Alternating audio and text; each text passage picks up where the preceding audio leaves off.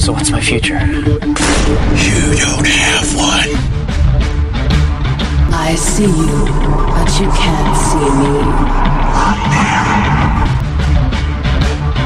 It's time for you to meet me. For over 2 decades, Halloween Horror Nights Orlando has mastered the art of the scare. We'll cover each year of this amazing event one by one, picking through the bones and uncovering its past. So join us now as we open another tomb inside the catacombs of Halloween Horror Nights. Welcome to the Catacombs of Halloween Horror Nights podcast. This is part 2 of our look back at Halloween Horror Nights 22 from 2012. I am Matt, and joining me again is my co-host Quint. Hello. All right, so we kind of did this, like, I don't know, backwards or a little different. We usually don't start off with scare zones in shows. It just, we got into a conversation with the scare zones being so, well, no scare zones last year with the Roaming Hordes. We kind of just wanted to tackle that, wrap our heads around it, and moved on. So we're kind of finishing out with the houses, which I think is a first for us. I don't think we've ever actually wrapped up with the houses going through the event. No, I don't think we have. And it's an experiment. There you go. Just like the Roaming Hordes. Hopefully this one works out better. I think it already has. Well, I don't know. No, I don't mean that. Well, you know what? Who knows who's going to be able to tell from that episode? But last episode we recorded, we had, well, first we were delayed an hour by a power blackout. We got interrupted by a power blackout. And then we had a cat walk across an audio board. So that was like, after waiting a year to do that episode, it felt like another year to get it freaking done. I agree, it did. Although I have to say, like, the power outage was good for me because I got to take a nap. Right, the first one. You probably could have the second one. I was like, you got to be kidding me. But that's all right. We won't spend too much time on that. But yeah, the last recording was a nightmare. I hope this one's better. Oh my god, if it's worse, we're just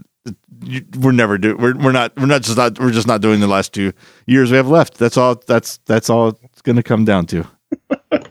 God. Okay, so houses. Let me pull up a map here. Now, I was going to say, I was almost positive this is the year we came up with what we were calling the Neozaz run, but I don't think so because that would have saved... What's that? It was the... But Penn and Teller we did last, so if it was a Neozaz run, it was backwards. Oh, no, I remember what happened, actually. Okay. We did come up with the Neozaz run this year in retrospect. Oh, okay, gotcha. That makes sense. Because we went home and, we were talking about it, and then we were talking to Dave, trying to get him to come next year, and then that was when one of the years that, I think that was almost, I don't remember, but it was that, in retrospect, we talked about it and said, if we'd have been smart, what we'd have done is went ding, ding, ding, ding, ding, ding, ding. But we didn't. We did this, and this. So next year, let's do this. And, ever since we've kind of done that and then broken all of our rules because people were getting married or engaged or whatever. And fucking this, that, and the other thing. And I don't think we actually ever really stick to our rules. But, well, we do try. Yeah.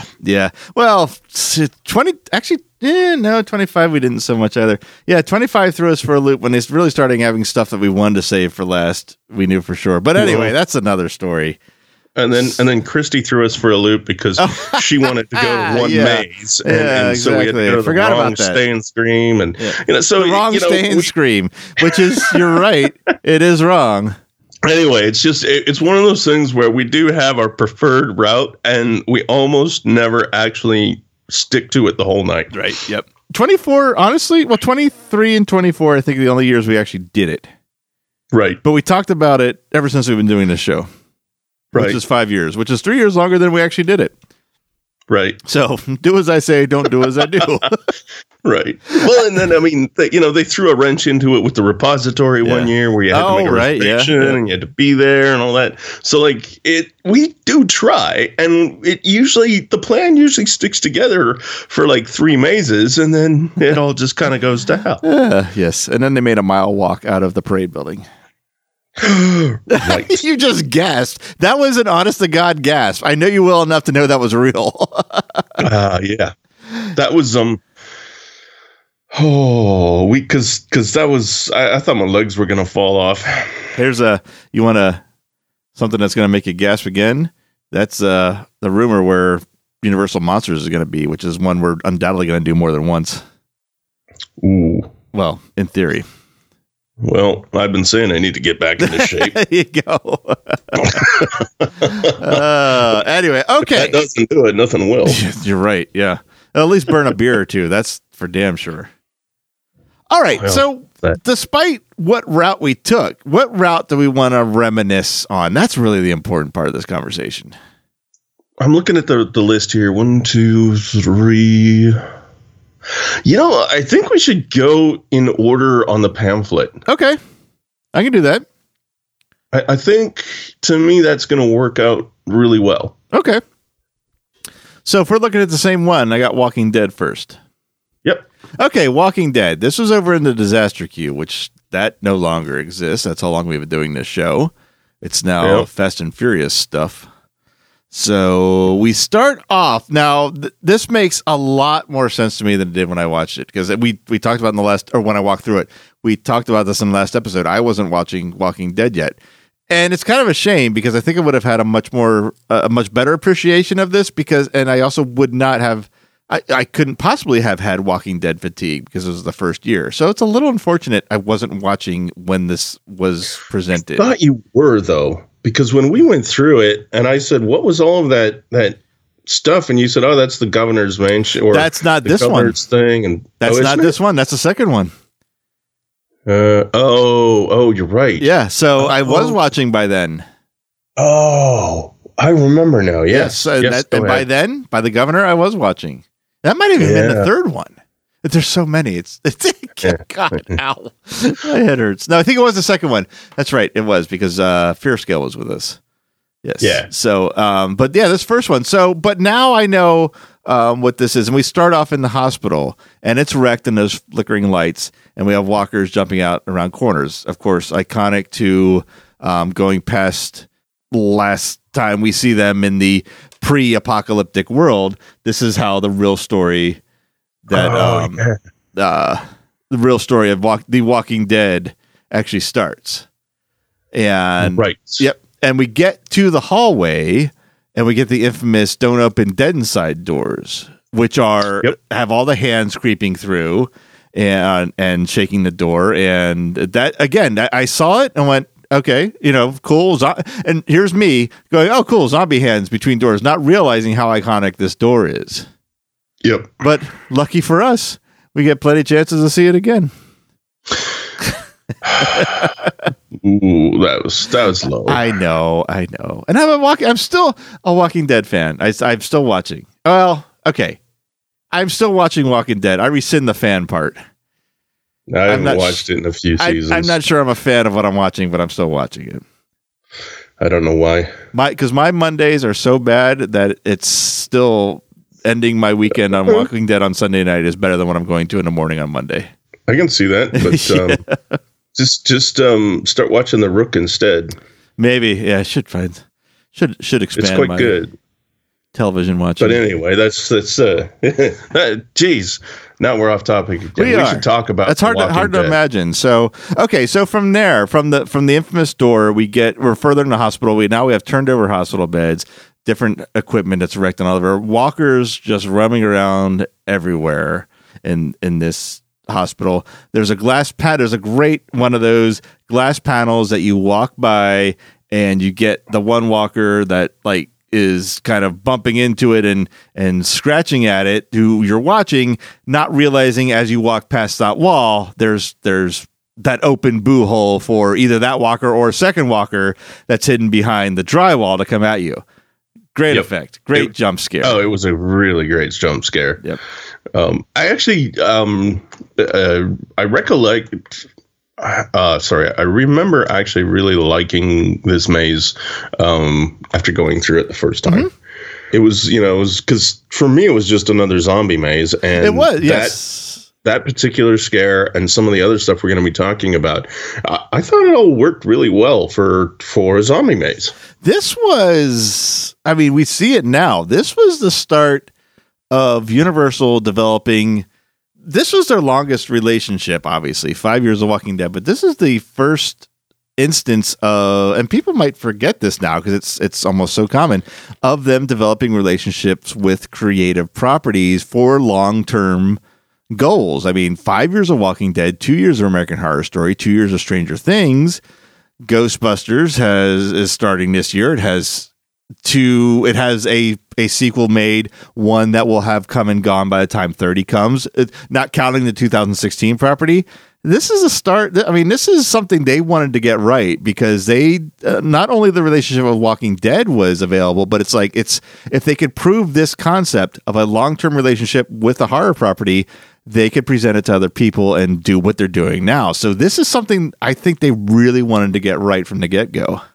I agree, and I think they've been wildly successful with this. I don't think that they even realized how successful they were going to be when they started planning this out, and I don't think that, I mean, because this really was the start of a lot of that stuff that we're seeing, and I don't think that we would have got The Shining or Poltergeist or any of those things if they hadn't honed their IP relationships starting with this as well as they have. The Shining. Sorry, I had to. I love The Shining, but every time I see it, all I ever think is The Shining. That's the only time. Because I think I've seen The Shining. I've seen The Shining more often than I've seen The Shining. This is true. That's the only time anyone at Universal actually laughed at me. Instead of being just courteous and saying no, when I interviewed Charles Gray and said, my co-host wants to know, will you have any references to The Shining and The Shining? He's like, I can honestly say no. No. You fool. I had to. I know. Yeah. What's that?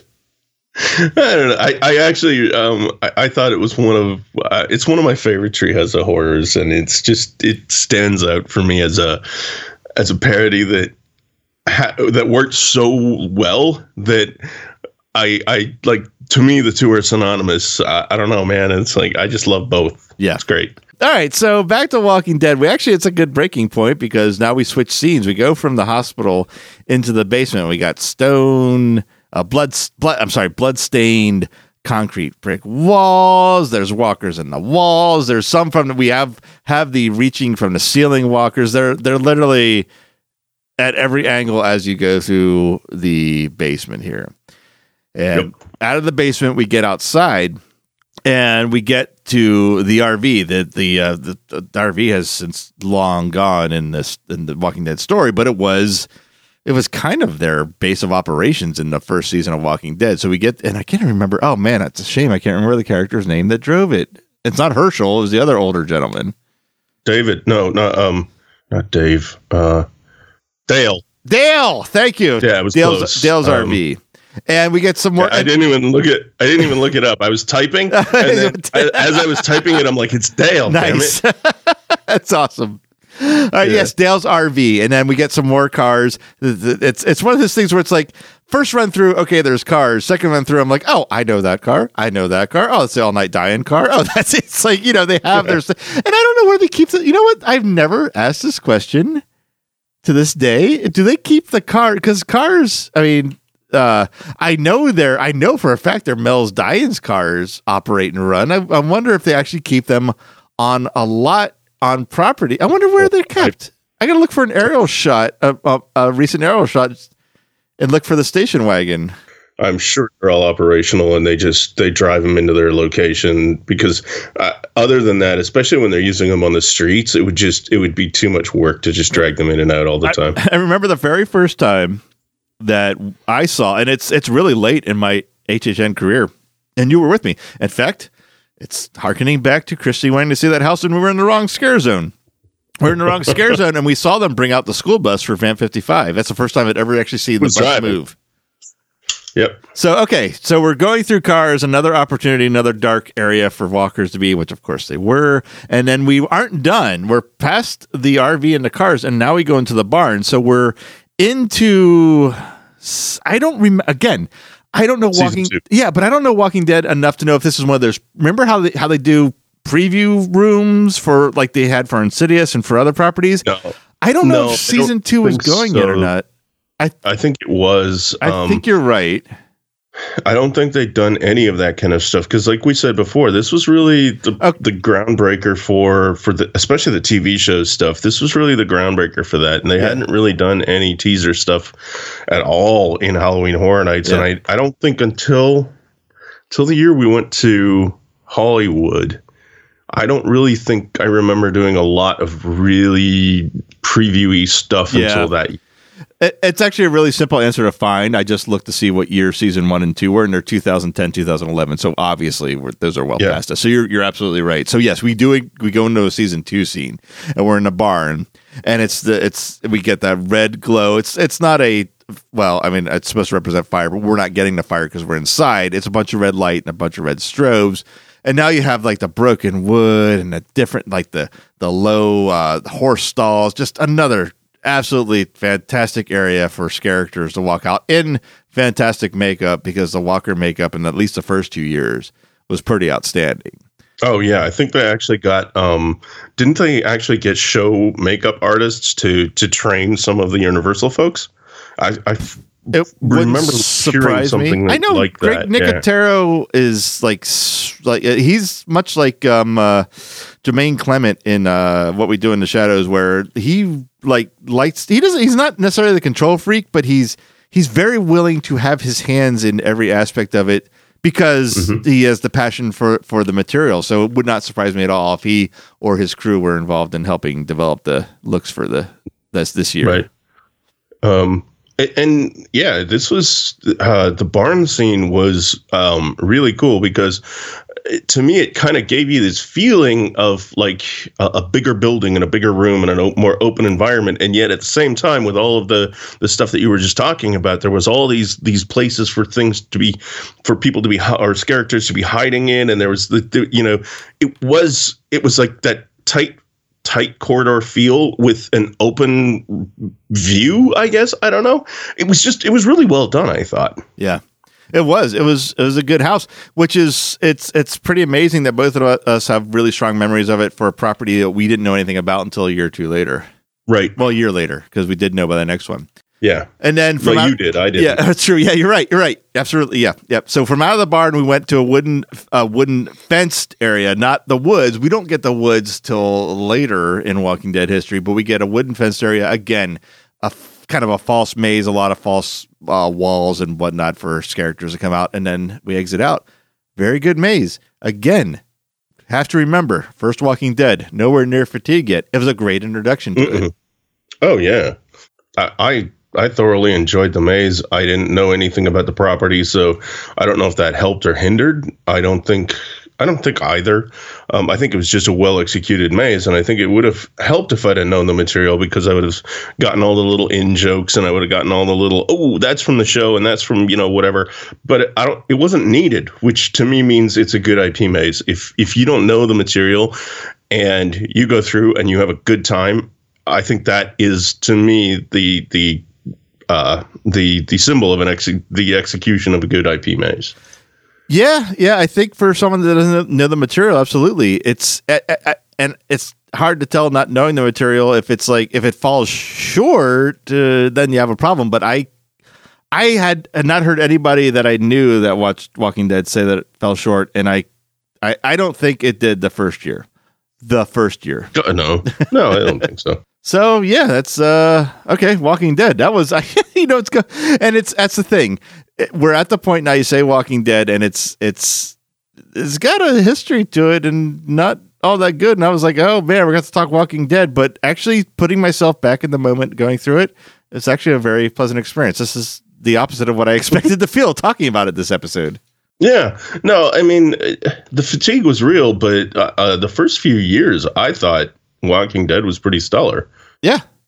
In fact, I think I have said many times 24, which was that's the fourth one. Wait, no, maybe it's 23. Third one. Yeah, third one was my all-time favorite because they picked that year and they picked every iconic scene, or they picked that season and picked every iconic scene. So that was the one they should have walked off. You know what it comes down to? It's those goddamn zombies in the pools, in the hot tubs.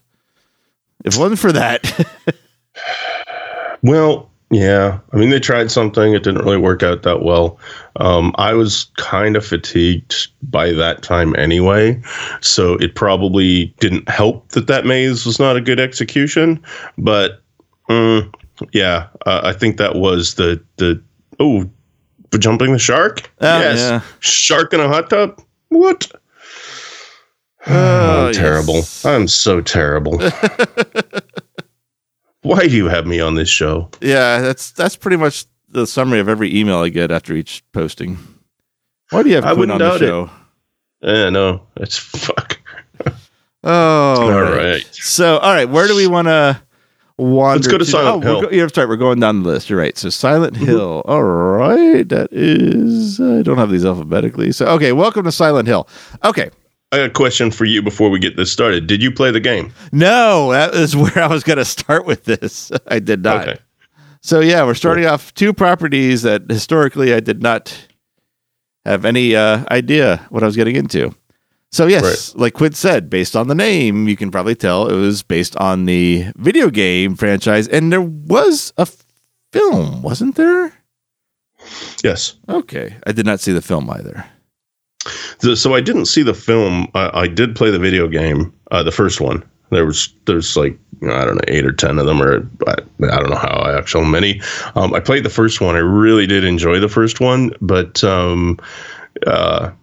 yeah, I didn't play any of the add-ons, and I didn't watch the movie, and it was, to me, it was just like, it was a good horror game, and I love horror games, because I sit in my dark office at night, and I play horror games with my headphones on, and so the jump scares in them just get me every frickin' time, and I love it. Like, I mean, I hate it, but I love it, and so I just keep playing them.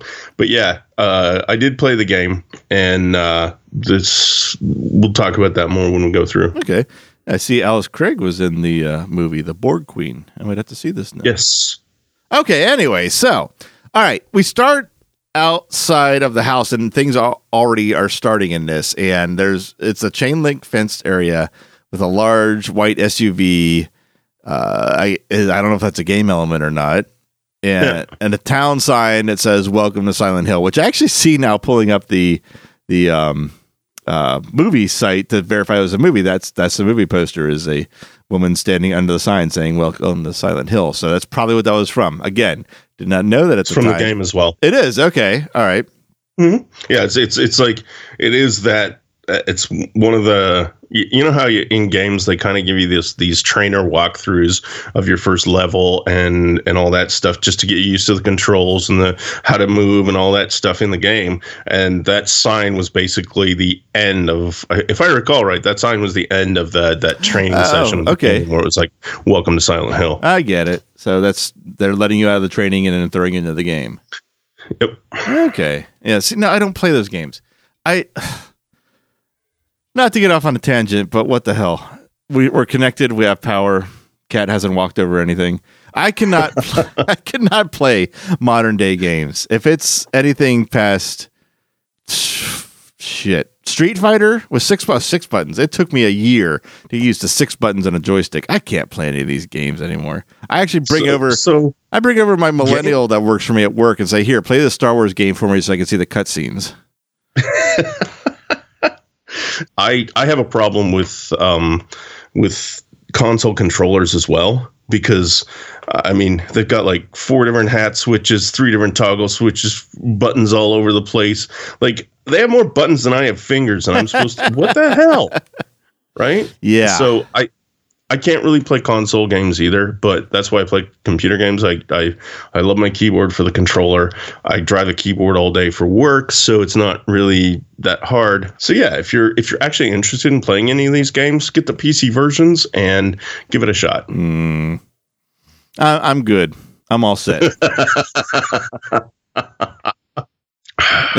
Anyway, Silent Hill. Okay, so yeah, we haven't even gotten inside the goddamn house yet. So, all right, so now we continue through the woods and we come across a creature wrapped in white. He's faceless, arms bound, and he kind of wanders towards you. And then a police officer appears and fires her gun at the creature.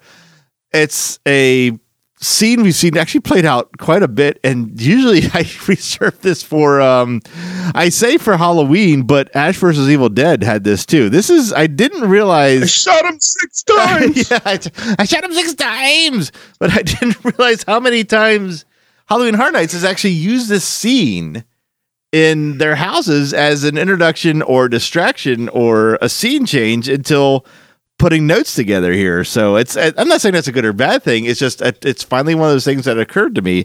And now knowing it, I think it's a very effective scene for setting. Yes. To me, it's an effective scene for setting up the good guys versus the bad guys. You really, in one quick shot, did you see what I did there? One quick shot. In one quick shot, you know exactly who's fighting who and what's going on in the rest of the larger world here, Yeah, no, it's a good scene. It's I just don't know the characters, and you don't need to know the characters to figure out what's going on in the story, so that's a good thing.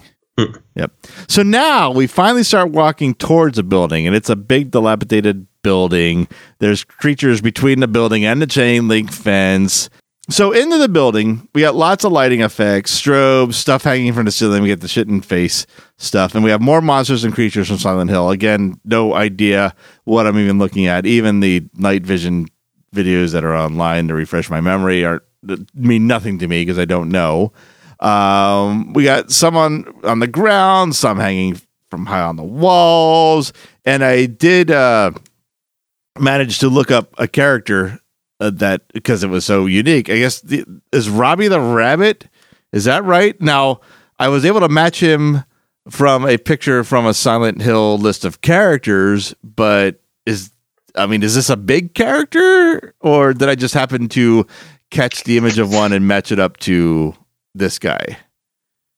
I don't remember. Okay. That part I don't remember. Like all of the different characters and things like that.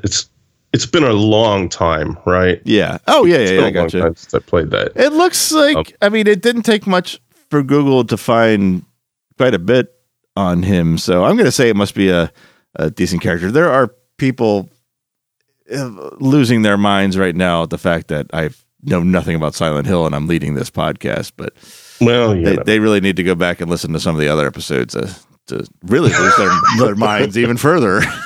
So, why did people tell me to listen to these guys? Right, yeah.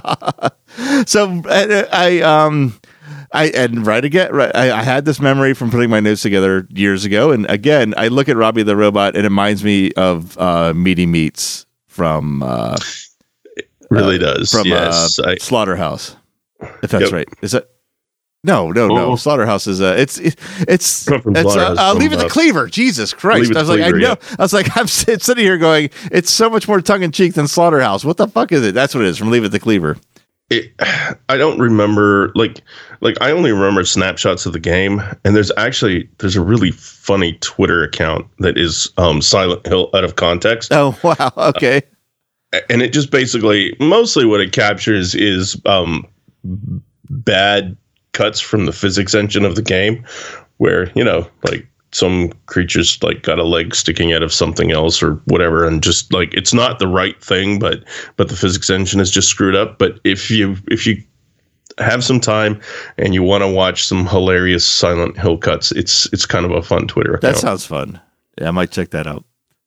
All right, so we go down a corridor, and now we're starting to, the further you get down the corridor, there's more holes in the wall. It starts to open up. There's chains strung everywhere.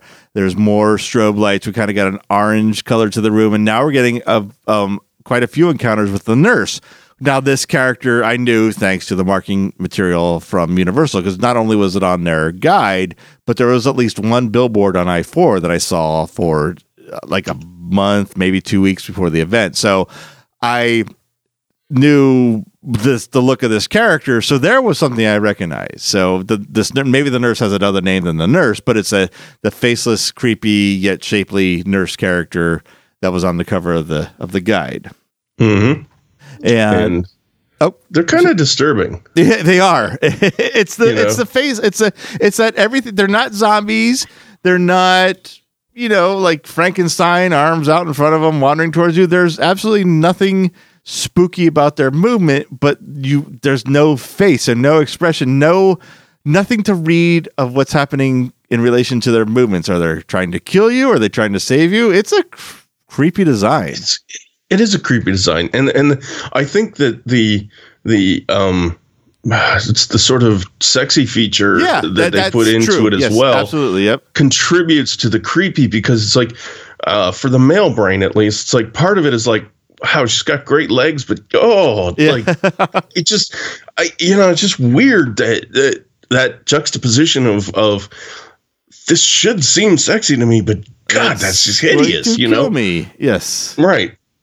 So I think that character design for the nurses was amazing. And they did a great job with the costuming for it in the house then, on top of it all. They did as well. But yeah, I think even just from the game, that whole character, the design of that character and the way that they created that it was really, really cool. And let's see, from there we get to the finale room, and we have more of the chain motif, some kind of like not chain link, but kind of that black wired almost mesh. It's about a half to a 3/4 inch big in the walls that are strewn up, and we get a Pyramid Head character on stilts, which is this is another character I knew this from all the convention stuff we've had to do with other podcasts, because there's always a fantastic Pyramid Head on stilts in the cosplayer, and of course you task that to the creative to the artistic team of Halloween Horror Nights, and you just get the one that trumps them all inside this house. And they always have a huge pool of talent from Stilt Walkers to pull from. Yep. And I gotta say, it's got to be a real challenge for these people to be, because these are 45-minute long shifts that you're on stilts and you're in a maze that's pretty tight and you're being a character and all that stuff on top of it. I just kudos to those guys, because that is not an easy job. They do a great job. Yeah, is what I'm trying to say. Yes. Yeah, it was. Yeah, it's a cool look. I mean, I will say, we talked about Pyramid Head on several episodes on our other podcasts, because again, for the convention stuff we do, and I say it can't be his name. I must be making up Pyramid Head myself, because I don't know what his name is. It's taking me. It still feels weird to say it. It's taken me many, many years to realize this guy's name is Pyramid Head. Yep. Because it seems like a made up name. Well, of course it's a made up name, but you know what I mean. It's like, it sounds like a name that if you don't know what he's called, that's what you call him. Yeah. So, yeah. And well, that's, lo and behold, that's what his name is. Yeah, I know. Yep. It's so strange. Even today, knowing many years later that's his name, I still have trouble saying it. So that's the finale inside.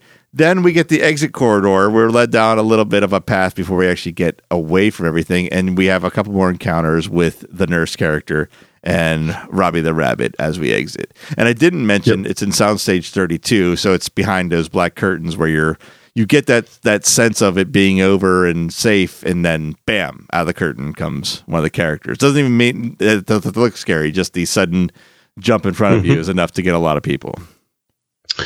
And it was I think that was one of the other curious things for me in this, because Soundstage B is usually reserved for one of their marquee sort of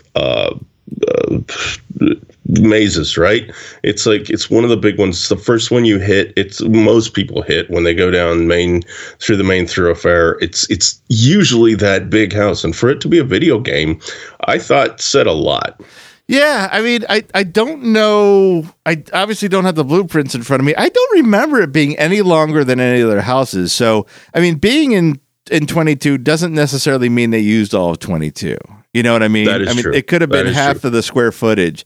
And I think it was because I don't remember it being like, because nowadays it's like you put American Horror Story in there, you put that 1 year of Walking Dead we were talking about, they're noticeably longer. Jack's house, they're noticeably longer. I don't remember this feeling any longer than anything else. I don't think it was used, it filled the entire soundstage.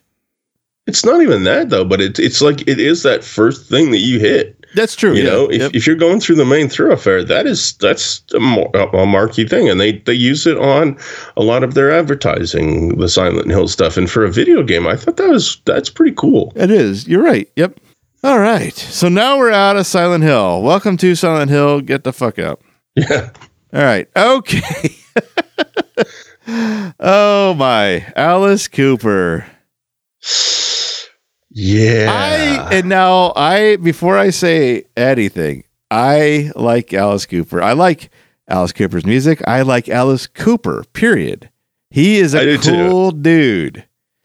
Have you heard his recent or his current radio show? No. What has he got one on satellite? I think it's on satellite. I pick it up every now and again. I don't listen to radio a lot, but right. I pick it up every now and again, and it's basically an 80s music radio show. Okay. And he's the host. He does a really good job, and he's just like he's a really down to earth, cool host with his show. And it's one of those things where I think I've liked Alice Cooper from his beginnings to all the way to his radio show evolution, and I think he's just always been a really cool guy, and I think he's just always also been in touch with who he was what he was projecting. And I think I'm really happy that he's still progressing in his music career and he's still doing the things that he's doing. It's awesome. I found that now it's called Nights with Alice Cooper, and it's actually on an FM, so it's a syndicated FM. Yeah. So it's got an app. I'm gonna get the app. The other thing I want to say is my father, who's pushing 80 at this point, is an Alice Cooper fan. I don't think he knows. Hold on. I don't think he knows Alice Cooper as a singer. He knows Alice Cooper as a golfer. Wow. So he knows he's a singer, but like I know, but still, like that's just out of the 16 hours of the day he's awake, 12 of those he's watching golf. So there's always these celebrity golf tournaments, and he just really enjoys watching Alice Cooper not only play, but when they talk to him is the thing, because he's got a lot of personality. He's a neat guy. He is. I no argument for that. To me, I think he's a really, really. I think he's just got a lot of charisma, and he always has. And he's been able to just, be who he wants to be and do the dark, weird stuff that he wanted to do and do the music that he wanted to do. And he's just been charismatic enough that he can pull it off. Yep. But then they made a haunted house featuring him in Sprung Tent 1. Yeah. Well, this doesn't happen as often as it does, but it seems to be happening this year in a sense. But that's another story. This was a recreation of the house that was done in Hollywood the year before, in 2011, and it was really successful. It was really popular, and it is called this year, Alice Cooper: Welcome to My Nightmare. And we've never had this discussion outright, but there is, and anyone that's done both parks, there's a different vibe between the two Halloween Horror Nights. Oh, absolutely. And you can't necessarily pull one thing out of one and put it in the other and get the same result. No. And I think that goes just because Hollywood's the entire vibe around Hollywood and LA itself is so much different, and having a music star or something like that do a headline thing like this is something that's totally cool in LA, and people will just like no problem doing that, and they'll promote the crap out of anything. And that's how you promote stuff in LA, is you put it into these little dinky venues that are like theme parks or something, right? Yep. Which is like totally different than when you're looking at Orlando, where theme parks are their lifeblood. Yes. And theme parks are the highlight in Orlando. They are not the add-on that they are in LA. And I think it really shows. And I think I think this is a really good example of something where it was massive in LA, and it was just kind of a lukewarm reception when it got to Orlando. Yeah, it's like the difference between Orlando at this point, and even more so now, are creating immersive experiences that you're either familiar with when they have an IP, or they're creating one from the ground up. This is a little more abstract than either of those. You're taking a man's body of music and building a world around it. Not necessarily the easiest thing to do. And I don't really know many music acts you can do it with. Now they've done it with Rob Zombie. Yeah. And Rob Zombie's kind of a modern day Alice Cooper. And I'm not sure how that would translate here. I would love it, but I'm a Rob Zombie fan. And so I'm super biased. Well, I'm an Alice Cooper fan too. But yeah, it's a very abstract thing to try to pull off. And like I said, you can't necessarily pluck one from one park and put it in the other. So, all right, let's get to the house now. So you first enter through a giant portrait of Alice Cooper, and you walk through his mouth. And I don't give a shit what attraction it is. Ever since the Simpsons ride opened at Universal Studios, whenever you walk through a mouth, I am going to say, "Welcome to a magical journey through my mouth." Krusty the Clown ride. I will say that. It doesn't matter. Anytime the ride you go through a mouth, I'm going to say it. I said it on a roller coaster at Great America we all went to when I came to visit you. And everyone looked at me like, "That's what are you talking about?" And I had to explain it like I just did now. But I will say it no matter what. All right. So you entered through. First area you entered was some bloodied, hanging like chains and sound pads, like a recording studio go wrong, but it didn't necessarily look exactly like a recording studio, but it had the elements of music. Then you got into the first real room, and it was padded walls, chains hanging, characters in straight jackets popping out from the walls. This is the welcome to my nightmare kind of introduction. And of course, Alice, what really? Alice Cooper music is playing everywhere. And I don't quite get my ear tuned in until we get to the next part, which we're into the hospital area, and we have demon nurses. So now we've got now we're bordering on hot house, but not quite there. But we got a hot room, and you have Poison playing. Okay. Now, if we're kind of making up music videos to the music, I'm on board. We're kind of getting somewhere on here. Mm-hmm. So from there, we head into the next room. We have strobe lights galore to the point where it's like almost disorienting, or maybe it is. Maybe that's what it's supposed to be. And you have a grid of wires and bars all over the walls, and this evil temptress behind this grid, and some more hot demons. And then we approach from there. It's our transition point into a school, and we get Schools Out, another classic Alice Cooper song. Right, but that was the part of the maze where they kind of lost me, right? Because everything else was kind of like, okay, we're in this horror vibe, and it's this music horror thing, and it's pretty cool. And then they just flashed me into the school, and yes, we'll get into what the elements of that are, but it just kind of like, it was really an abrupt transition. It is, because there's no story here. We're just taking loose interpretations of a song, and Schools Out, actors in Letterman jackets, they have kind of these blank face masks on, and it's, the school theme, but with a little horror twist to it. Yeah. That was where it started not working. And then this is where it gets, I wouldn't say weird, but it's like, there's really, obviously, there's no tying anything together at this point, because we go into a nightclub, like bar. There's dancing girls, huge stained glass portrait of Alice Cooper, and there's these more the kind of like not the demon nurses, but those demon type-esque female characters feeding on corpses. Music playing. I don't even know what song. Maybe "Feed My Frankenstein." Even though he says the word libido in it. It's a sex drive song, but it might be right. Feed. Feed would be the would go along with here. I might be wrong on that. Well, Feed and Frankenstein are yeah. Yep. Last room, then we get to this like wooded alcoves, and there's some. It's you're kind of walking into like a chamber, and in these alcoves are characters we've seen from past rooms, and then an Alice Cooper character himself. He's got like the top hat and kind of the it's a tuxedo, but it's a cool tuxedo. It's something Alice Cooper probably actually owns. And it's obviously a character in a mask, but it's a really good mask. And he's kind of performing and escorting you out the room. This is, like I said, it's fine. I'm a big Alice Cooper fan, but it's just very not what I've experienced up to this point after many, many years of Halloween Horror Nights. So I thought it started pretty strong, and I think if they would have continued in the vein that they started in, it would have been okay, where you could just like, okay, we're going to listen to a bunch of Alice Cooper music, and we're going to put you through horror scenes that match up to this music. But I thought, once we got to the school scene, I thought after that, everything got tamed down, and everything was just kind of like, okay, you're kind of got me in a video, but I don't like this video. Yeah, it always teeters on the border of one or the other and never decides what side it wants to go to.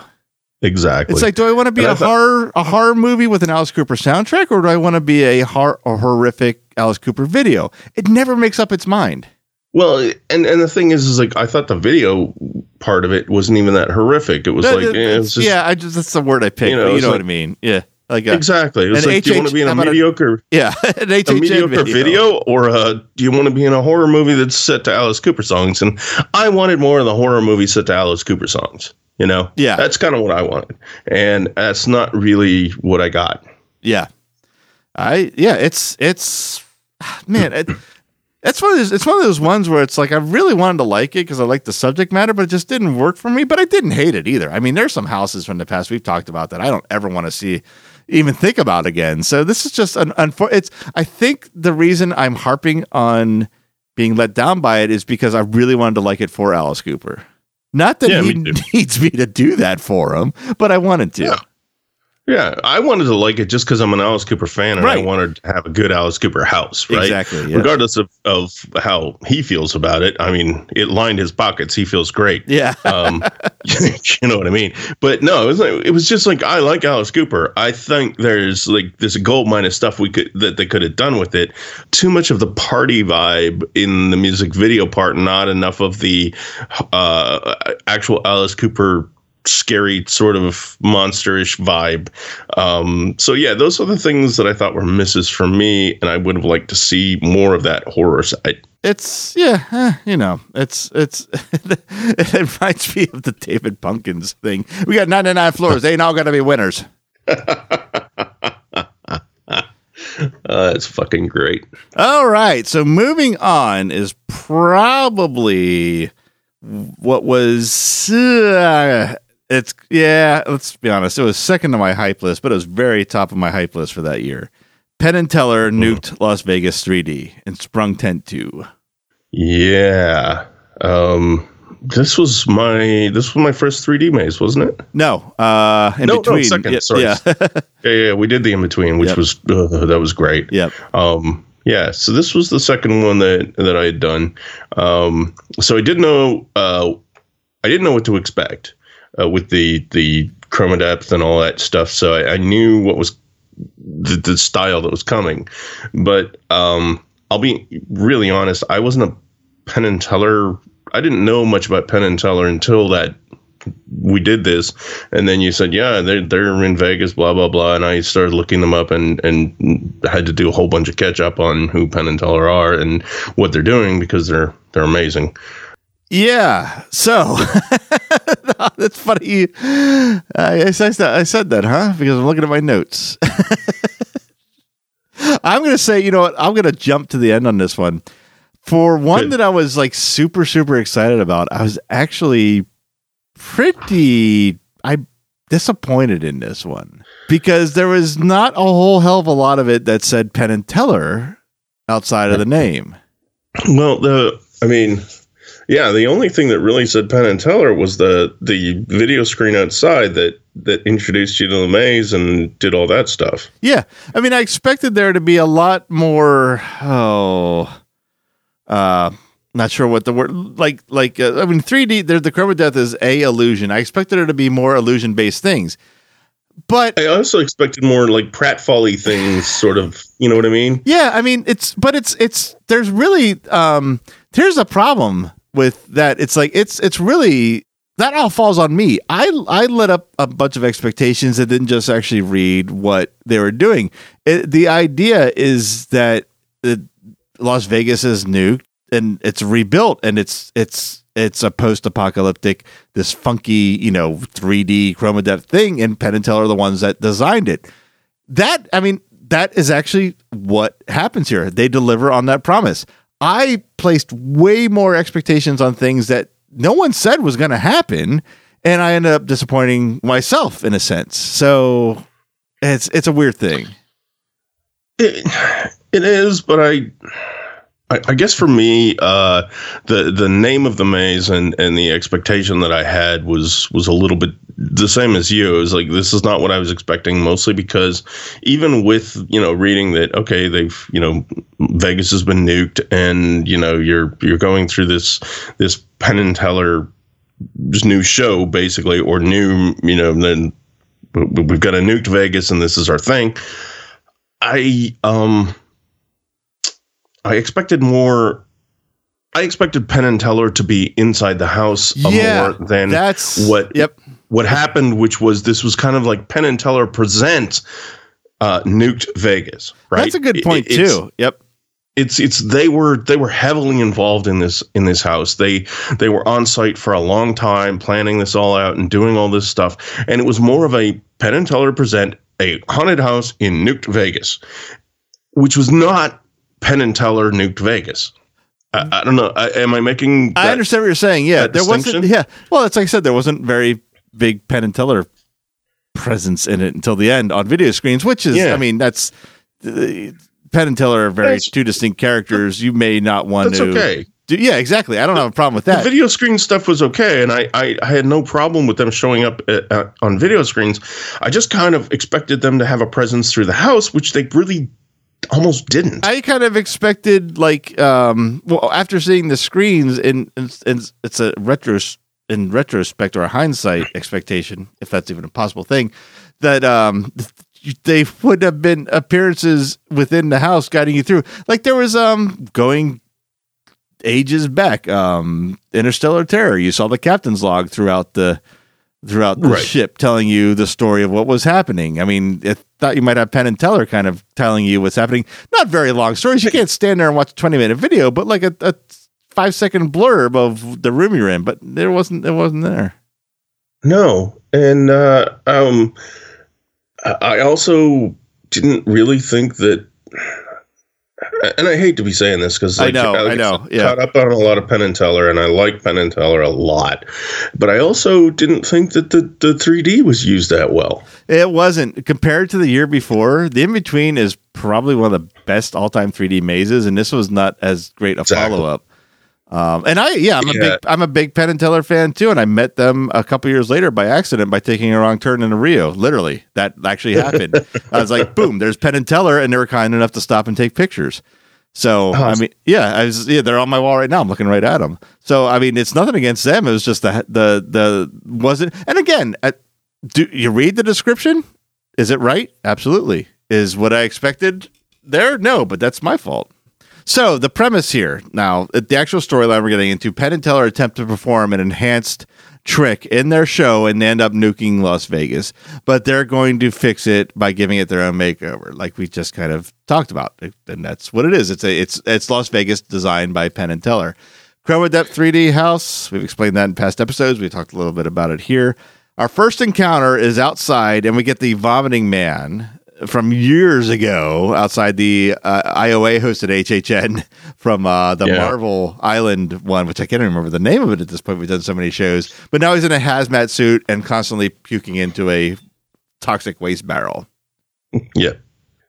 So now we enter the casino, and the first thing we see is a dealer in a hazmat suit again, and he is accompanied by a 3-breasted showgirl that's there to entertain us. And it's got it's not, well, I mean, obviously I was going to say not as exactly like Total Recall because she wasn't topless, but I got an immediate Get your ass to Mars. Yeah, I got a Total Recall vibe immediately from just the idea of it. Yeah, me too. So from the dealer's room, or from the casino, I should say, we're led into the honeymoon suite, which That's another Vegas staple. And we got a this deformed maid prepping the room for us. And before she leaves, I think really hard to tell. Hard to tell. That we meet the bride and groom that have been melted into one person. For all the things I said prefacing leading into this was a really clever idea and a very good character design. The bridegroom. Yes, I agree. Yep. And again, I think that you nailed it when it was just like our expectations were so much different than what we got. Yep. So, and I think if we had better expectations, it would have been more interesting. Yep. So out of the honeymoon suite, we go into the Penn and Teller's backstage prep area, the Rio, and we have a severed torso of one of their assistants fused to the wall, reaching out for you, and with a radioactive mutated magician mutant with these grotesque hidden doves now melded to him that he would have between his coat and his body. It's like, it's not a dove man, but the doves are hideously melted into him from the nuclear blast. Although, well, I'm not even going to get into the physics of a nuclear blast, what would really happen. But they say nuked. Nuked is a general term. It wasn't necessarily a nuclear bomb. Right. So from there, we go into a room full of these hanging string lights. And again, we've seen this in almost every 3D house. You get the red bordering on orange, the green bordering on yellow, and the deep blue. So now it's really fucking with that chroma depth. I actually really like this. I know I expect it every 3D house, but I still like it when I see it. So we get to go through one of those hallways. And then we have in this room, and which happens as well, you have characters that are completely in black, and they're coming, they don't rush you or touch you. They have those shaker cans and different noisemakers. I don't think they're the shaker cans. I think there was something different for this, but a noisemaker to startle you, or maybe they even put a hand in front of your face, a la Halloween Horror Nights, something that you're not expecting because your eyes can really only focus on those light strings. Yeah. And they did a pretty good job with that. Mm-hmm. From there, I liked it. Yeah, I did too. From there, we go into the slot machine room, and we have some Roman guards, which is, I think, like probably a Caesar's reference. Yeah, I think that's probably about right. They're fused to the slot machines, and as they also have wads of cash stuffed in their mouths, like they've been not just fused, but kind of combined between it. I don't know what you want to call it. Combined into one thing, a slot machine / Roman guard. And in the midst of all this, while you're looking at those details, we have a zombified Cleopatra crawling around the machines, ready to scare you. Again, a pretty cool room, but it just, if you're taking everything one-on-one, one by one, it all sounds pretty cool. I just thought that the execution from A to B was just not that great. So from there, we get a Siegfried reference. It's a nuked Siegfried, and he gets attacked by a tiger. I don't know if that makes that okay or not, because it's not Roy. I mean, obviously Roy was the one who got attacked. Not that I'm going to sit here and be the moral compass on this. I'm just saying, I'm just making the note. It didn't bother me. I probably laughed at it. I thought it was fucking hilarious, but whatever.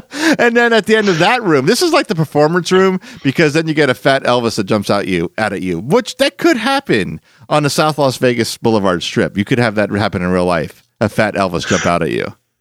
Yes, and it would be even more scary than in a haunted house. I've had a fat short Elvis actually bowled me over on an escalator on the South, or try to. He didn't bowl me over, just kind of bumped me out of the way in South Las Vegas Boulevard on one of my billions of trips there back in the early 2000s. Yeah, but after some of your stories there, that doesn't surprise me I think that started that night of that story, actually.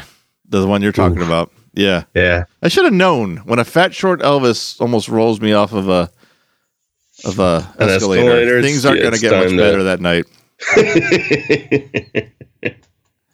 So from there, we go into the buffet because you have to visit a buffet at in Las Vegas, and the buffet is painted in all kinds of colors. So shit just appears to be everywhere.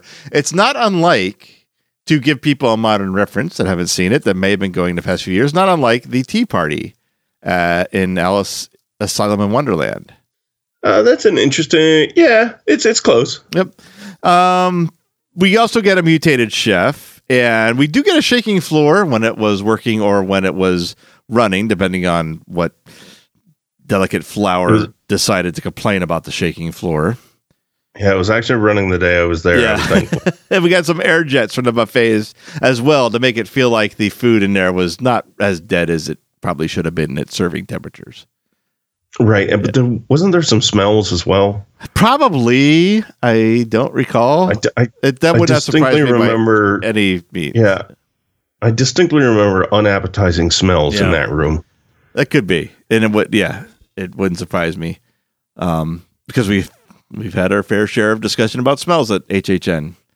So then from there we get in the final two, or we get into the final room, and there's two screens of Penn and Teller congratulating us on surviving, but it's actually a distraction for two evil mutant clowns that pop out on either side from the last scare, which had to be your favorite part of the house.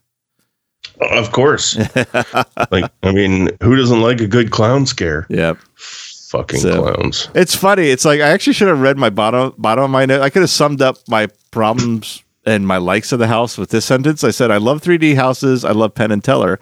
I also love cashews and I love bubblegum, but I shouldn't combine those two loves into one. Yes.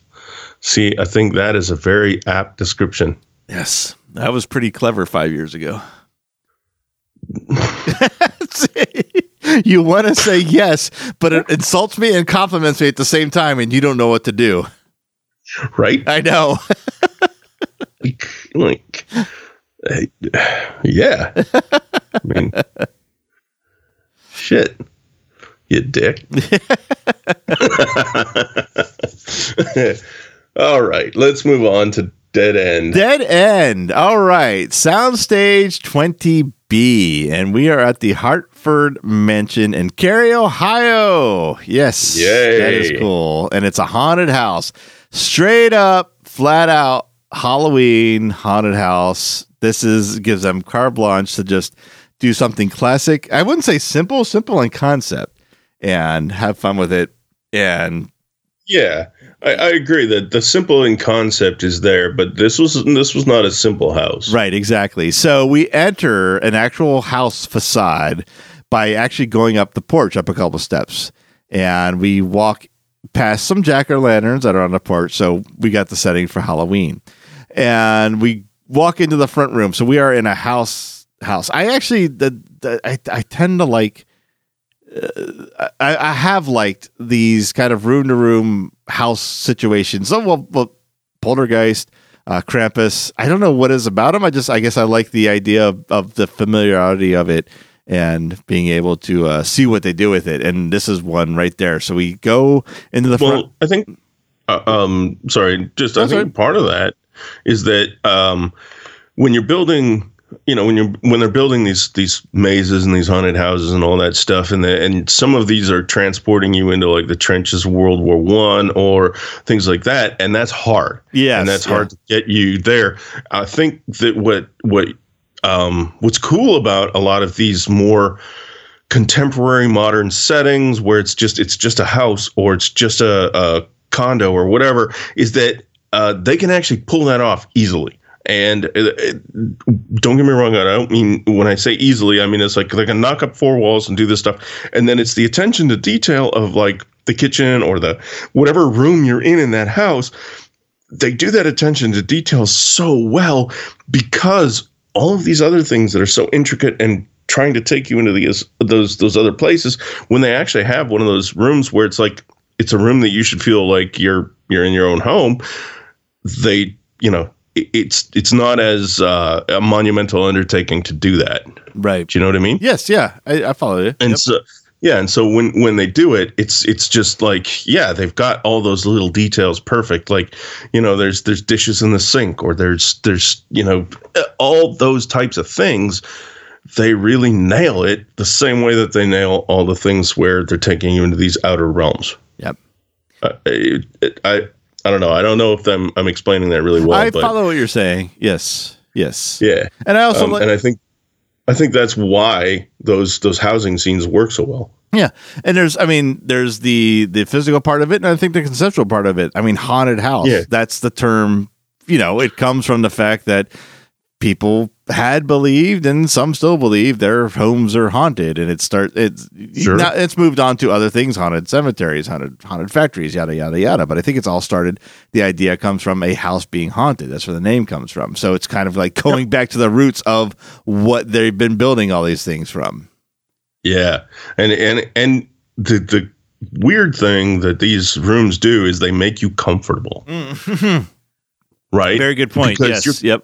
You're comfortable being in a kitchen or a bedroom or a living room, and they make you just really comfortable. And once subconsciously you're comfortable, and then once those first scares hit, it's just it's extra effective. Right. Yes, that's a good point.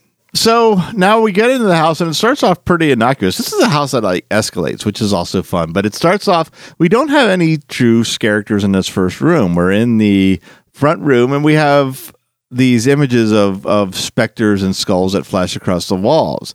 And from there, you're led into a hallway. Now, in the hallway, there's a bunch of bare wood and a bunch of boo holes, and now we're getting kind of a little more of a fleshed out physical manifestation of what we just saw there, but still not super detailed and super in your face yet. But we're getting there. So out of the hallway, we move in through some tattered plastic sheets, like the house is being renovated, and into the doorway of a child's room. And now we start having some characters, some fully fleshed out characters pop up from behind the furniture. We also have some of these projections in this room as well that we started off with. So we got a combination of the two. And at the end of the room, we have this young girl that died in the room. At least that's the story is. And it's a very short character. It's another one of those absolutely pay attention to detail or really searching for the correct character to have someone over 18 play this little girl to kind of, she's not a jump character. She is one of those just stare there, have that dead stare in her eyes and not really do anything, which can be creepier than a character jumping out in front of you. Right. She's one of those creepy vibe, put you in an off sort of feeling mode. Because now they've got you in the house. You're comfortable being in a house. And then all of a sudden you've just got this creature staring at you, because children aren't real people yet. And it's the war of that offset of making you comfortable with being in a comfortable, normal situation, and now they're throwing this in, and it's just a set piece almost. Yeah. This character at that point is almost a set piece to just freak you out a little, right? But just enough life left in her to move that it's unnerving, right? Yep. Because you could put a mannequin there, it wouldn't be the same thing. That wouldn't a little work. Bit of life to it. Yep. No, because she's got to have that dead stare. Exactly. And she's got to be able to like turn her head and actually follow you through the room, maybe, or that kind of stuff. Like that has to be there for that creep factor to really sink in. Mm-hmm. Yep.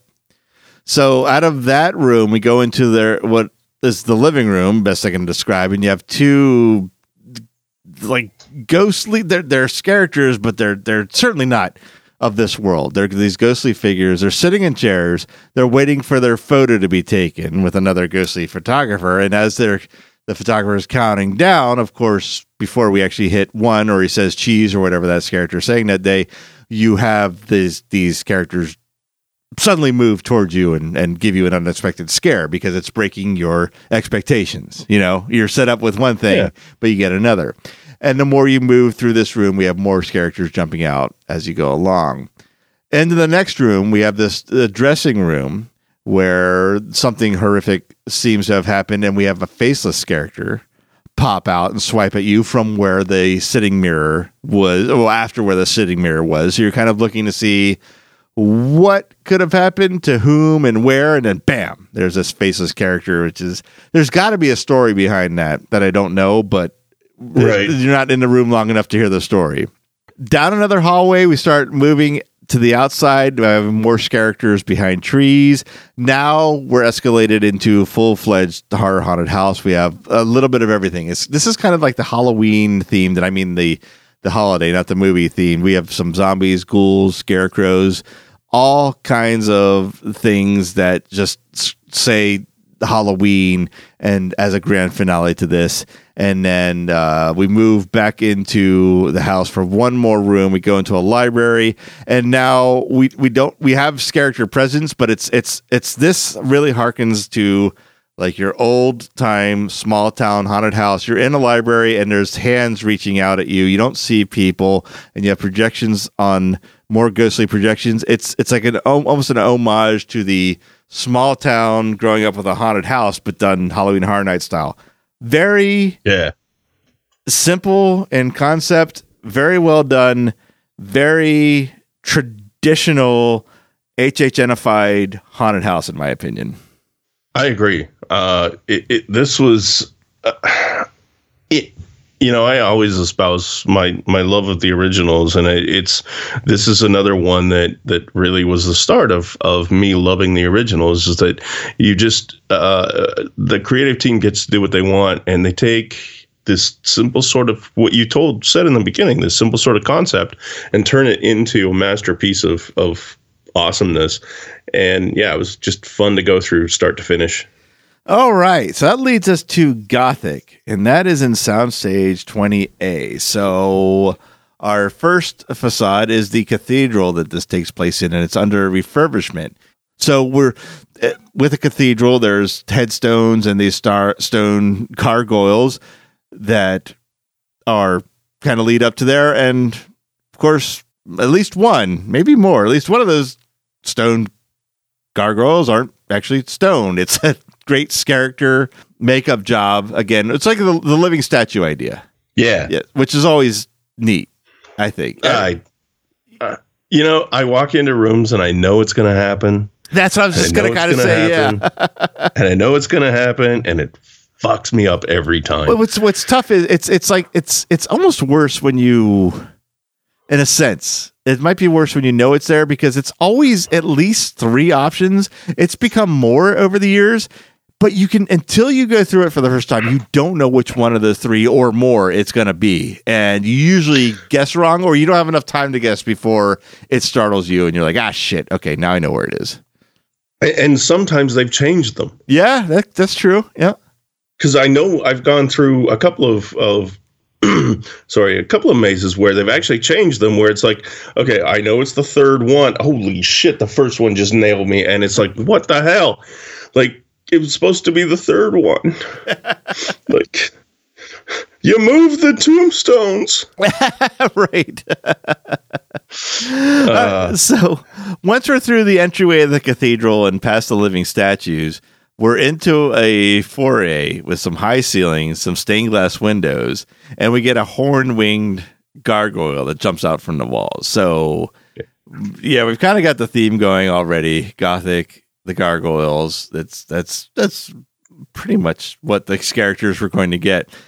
We pass through the bell tower with the roped area, and we have ropes hanging everywhere, and of course more gargoyles characters popping out. Into the altar room, and now we've got, I remember this is like one of those things. It's like we were so amazed by the flying nightingale in 21 that we were like, the gargoyle flew over her head, and we're just like, oh, that's cool. But it's like we've not been there, done that, but it's like it lost its luster after the surprise of a flying character in 21. Right. Yeah. It's so cool as hell, though.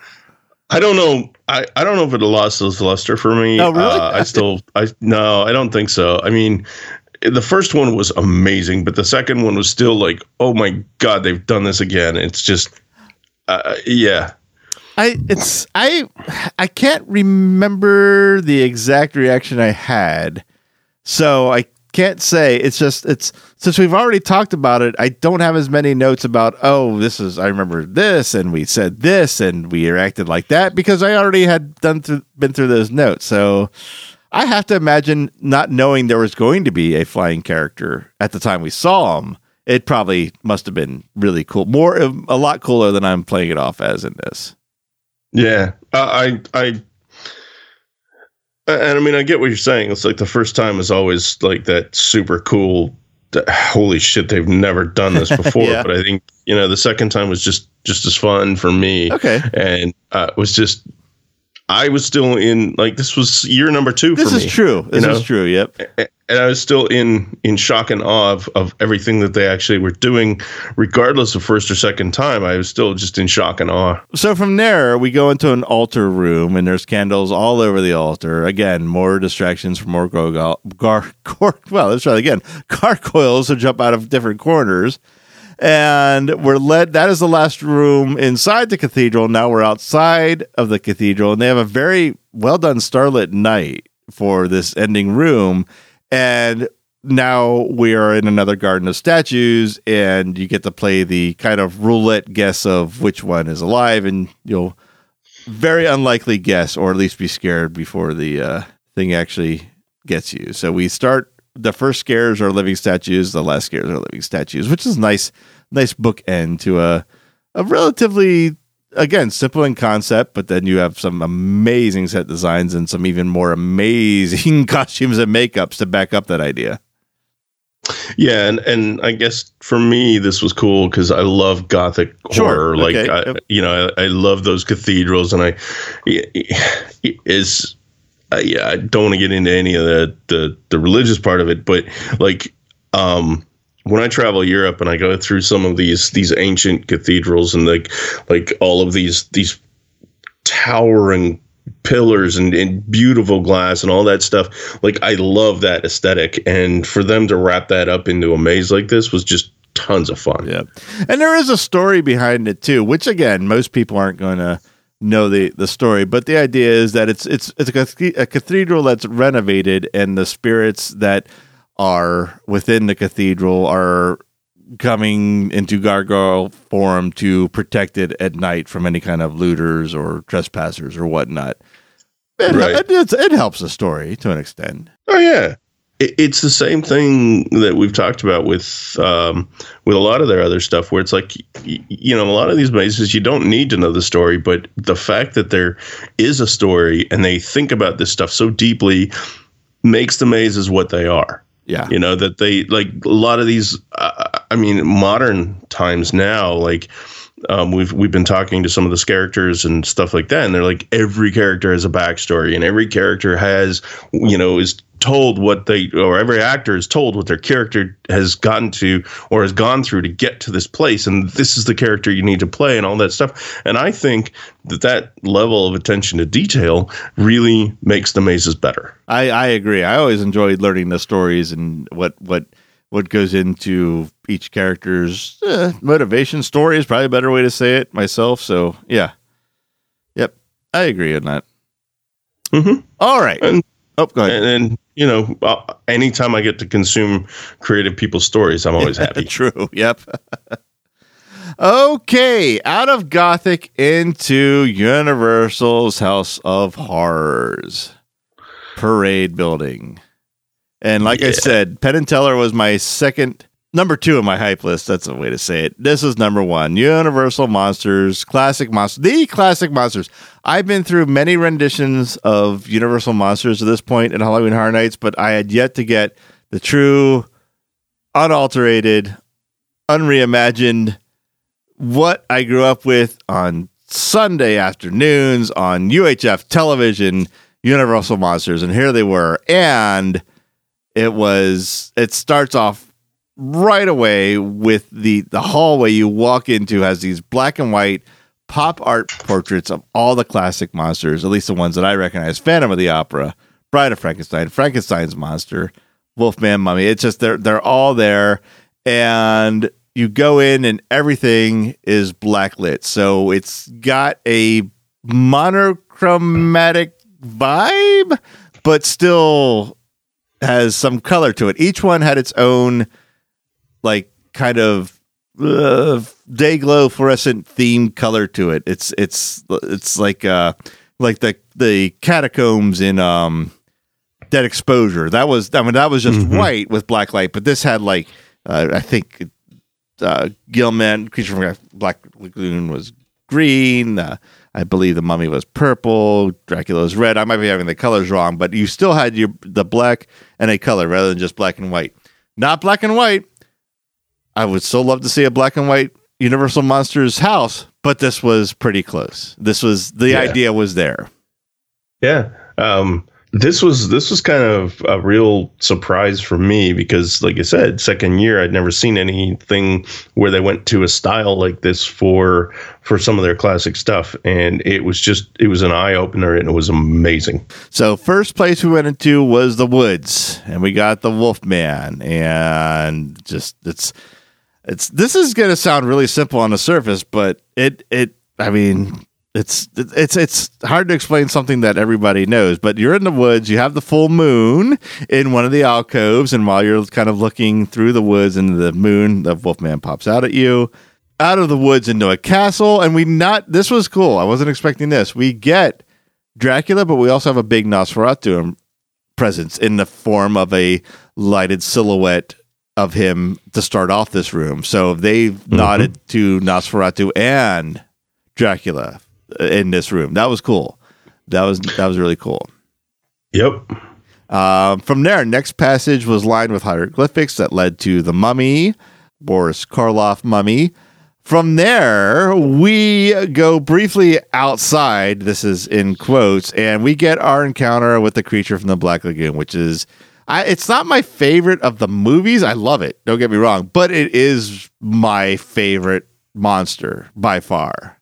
I don't know. Oh yeah. I think because it's the most monstrous of the monsters. Yeah, and it's I think it's also one of the more sympathetic of the monsters. Sure, yeah. You know what I mean? Like it's there's a lot of the monsters in the Universal pantheon that are very sympathetic, that are not, the straight up monsters that they're portrayed to be in a lot of the pop culture stuff. There's nuances to almost all of their monsters, but this one in particular, I think, is is a lot more sympathetic than a lot of the other ones. And the other thing I like is just that whole water vibe, and that whole, that thing is just, to me, it's always amazing to see. And speaking of which, it's a perfect time to bring this up. Have you seen Shape of Water yet? I still haven't seen it. Oh my God, I man. know. I'm going to have to hurt you. It is so good, man. When you watch this, you are going to kick yourself for waiting so long. I know. You're right. Yeah. From what everyone's told me, I should have watched it by now. And it's not even one of those things. It's like usually when it takes this long, it's because it's like I'm tired of people telling me how much I'm going to like it, or I've heard so much about it that I can't possibly live up to the hype. I'm not even at that point. It's like I don't know why I haven't gotten to it. No, I don't think that's going to be the hype. I think you're going to be fine. Okay. I wouldn't worry about it. Okay. All right, so now as we get out of the woods, we're entering into a room and we hear a lot of electricity crackling in the air, and there's no doubt in my mind what I'm walking into, and lo and behold, it's Frankenstein's laboratory. And we get Bride of Frankenstein, we get Dr. Frankenstein, and then we get, I think, my very first genuine fright at Halloween Horror Nights. Like one of those things where I was actually scared for my safety, because this was all, I'm almost positive everything I just described was to the right. I might have my left and right mixed up, but I don't think I'm wrong. To my left was a hallway of 3 beams that were fallen, and we're kind of like, we got a little bit of the beginning of Frankenstein and a little bit of the end of Frankenstein. 3 beams covering the hallway, and the light turned on. There's Frankenstein's monsters at the end. He comes at you, lights go out, you hear a crash, light goes on, he's past the first beam. Lights go out, you hear a crash, lights go on, second beam. Lights go out, crash, Lights come back on. Frankenstein's monster is right at me. That walk and the light and the sound gave me an actual, I am scared, I am uneasy, genuine core fright. Probably the first one I ever had at Halloween Horror Nights. It was, that room was epic. It was, yep. I mean, Frankenstein's monster has always been another one of those, another sympathetic monsters. And I think it's really what I like about a lot of the monsters that Universal has created is that they're not too, 1D, 2D monsters. They're not even, they have a lot of depth to them, and, there's a lot of sadness to their stories and a lot of empathy that you can give the actual monster. And for this, though, they threw that out, and just gave you that visceral scare of Frankenstein's monsters coming closer and closer and closer and closer. And they did it in such a way that you didn't have to hit the timing perfectly. Almost everybody could get that doom, doom, doom, doom. And, it was good. Yep. It was really good. And that was the last Monster House, but we had kind of this finale room. It was like almost like a wind down room, because you went through these enlarged strips of film. It's like it had that film look to it with the sprocket holes on the side, but they were like, I don't know, maybe I'm going to say a foot wide, anywhere between 8 inches and a foot wide. And you could see the classic imagery of each creature, Frankenstein and Dracula and whatnot. And that's what you kind of walked through to get out. And there were some characters still in there for one last encounter, but no setting, no context. And then you exited the parade building. This is one of my all-time favorites. Explains why I was out of my chair when they announced Universal Monsters for $29, which I did not expect. I expected it for $30.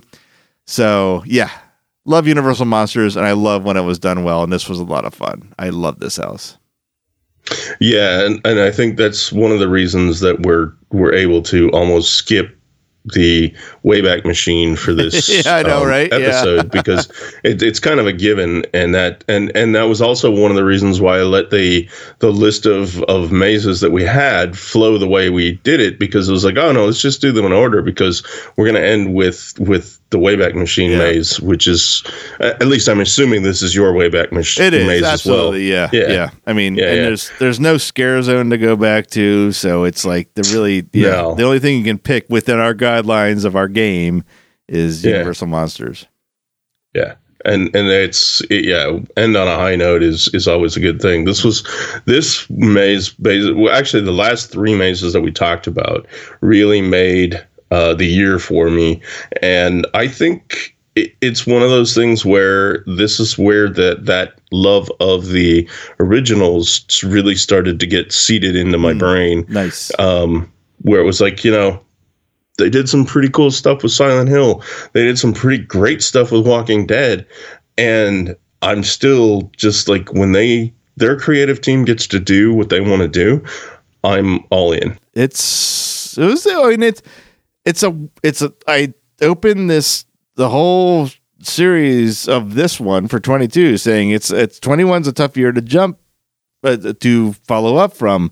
And it kind of, it's got its hits and misses, but it's still a fun one, and their hits were good, and still a lot of good memories from that year. Oh yeah, and they can't all be 21s. They can't all be 25s. Exactly, yep.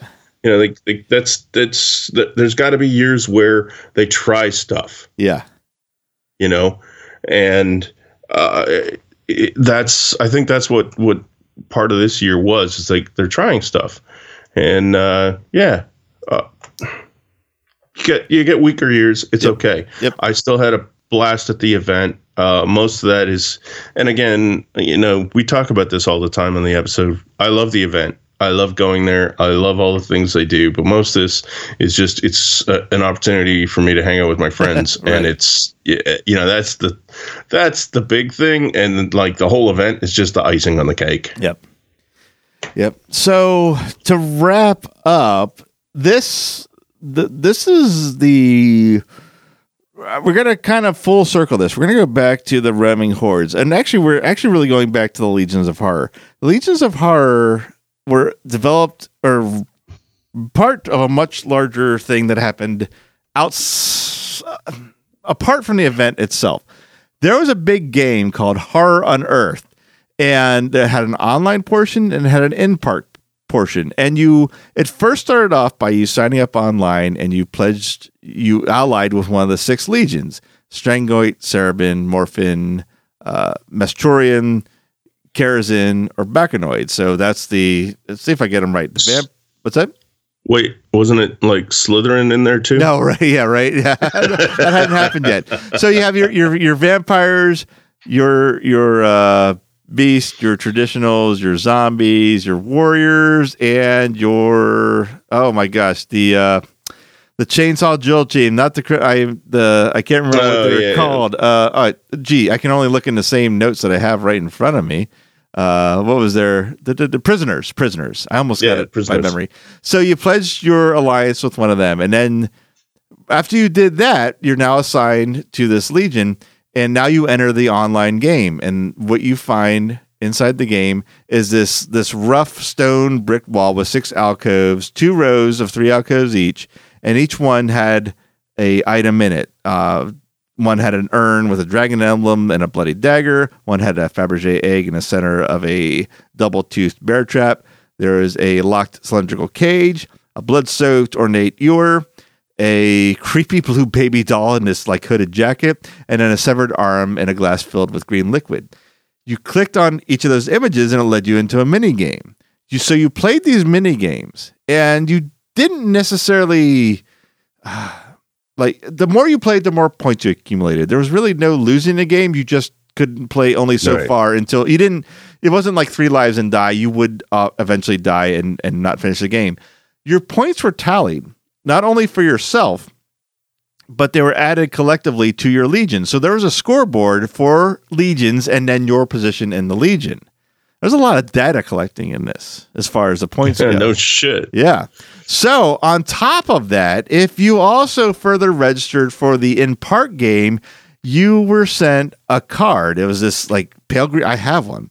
Pale green card with those 6 emblems I talked about earlier. The purple dragon, the orange scorpion, the green arm, the red spider vampire. We just went through this in our last episode. So it had all 6 emblems on the back of it as an RFDI card.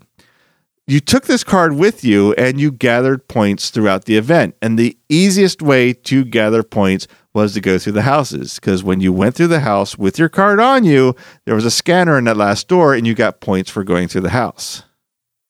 Okay. So there was, as the event progressed, they had tasks for all players and for certain, just for the Legion. And some of the things were like, the task would be like, go to all 7 houses in one night. That's for all players. But then there were 6 nights, 6 separate nights. One night each was for each Legion. October 12th had the Mesturian Legion, and you had to find them at Men in Black. And that's where the Fabergé egg, the real life Fabergé egg in the bear trap was. That was their emblem. Once you found them, you had gotten your card scanned and you got your points. October 14th, the Cerebin Legion, that was their night. You had to go into the streets of New York and find the cylindrical cage. That was their emblem.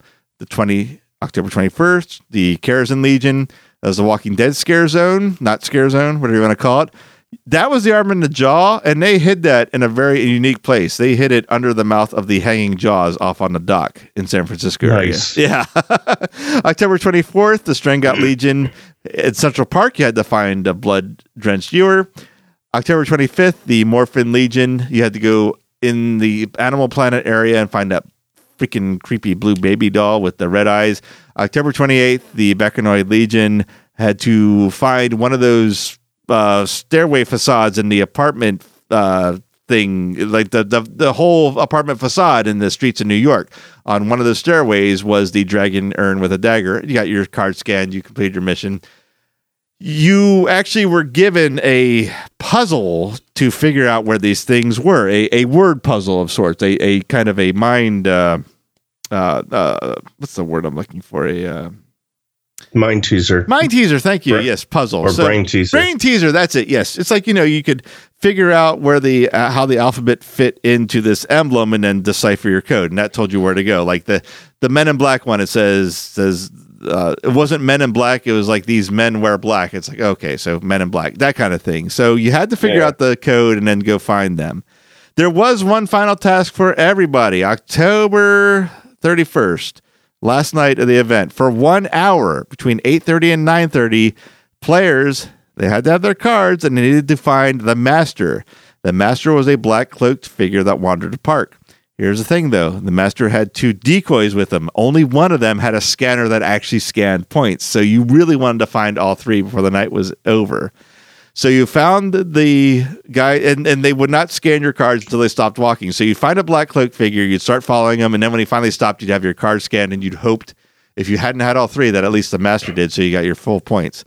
When the game was over, you went over to the horror makeup show theater for some cookies and water and a Q&A in the theater with the game creators, 3 of the game creators, which were the Master and the decoy that you were following in the park for that hour. That's pretty cool. That's fun. That's really fun. It is fun. The hard part for me that I like these types of things, and I think they're great. It's very intricate. It's very cool, but it's only very cool for residents of Orlando. It is. They did kind of consider that a little bit in the sense that they gave clues to where the actual Master was online, so people that weren't there could help their Legion partners. Sure. If you had communications with them over, different means. Yeah.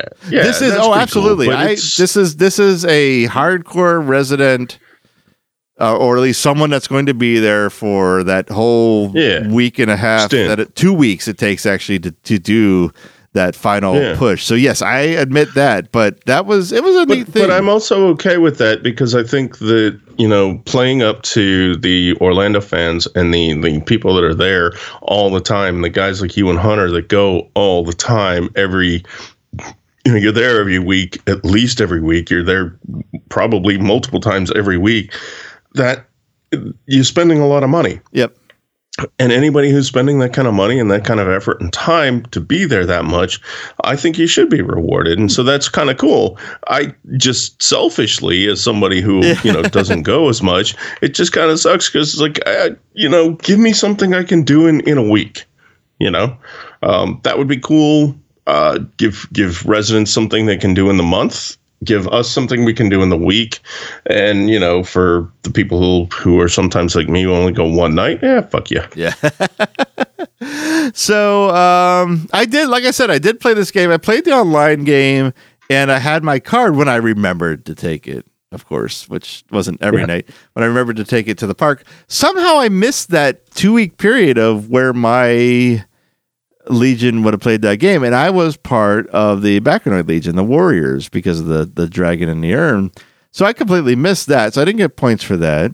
I don't know how many points I got for the house because I didn't quite realize that was happening until, I wouldn't say after the whole thing was over, but towards the end.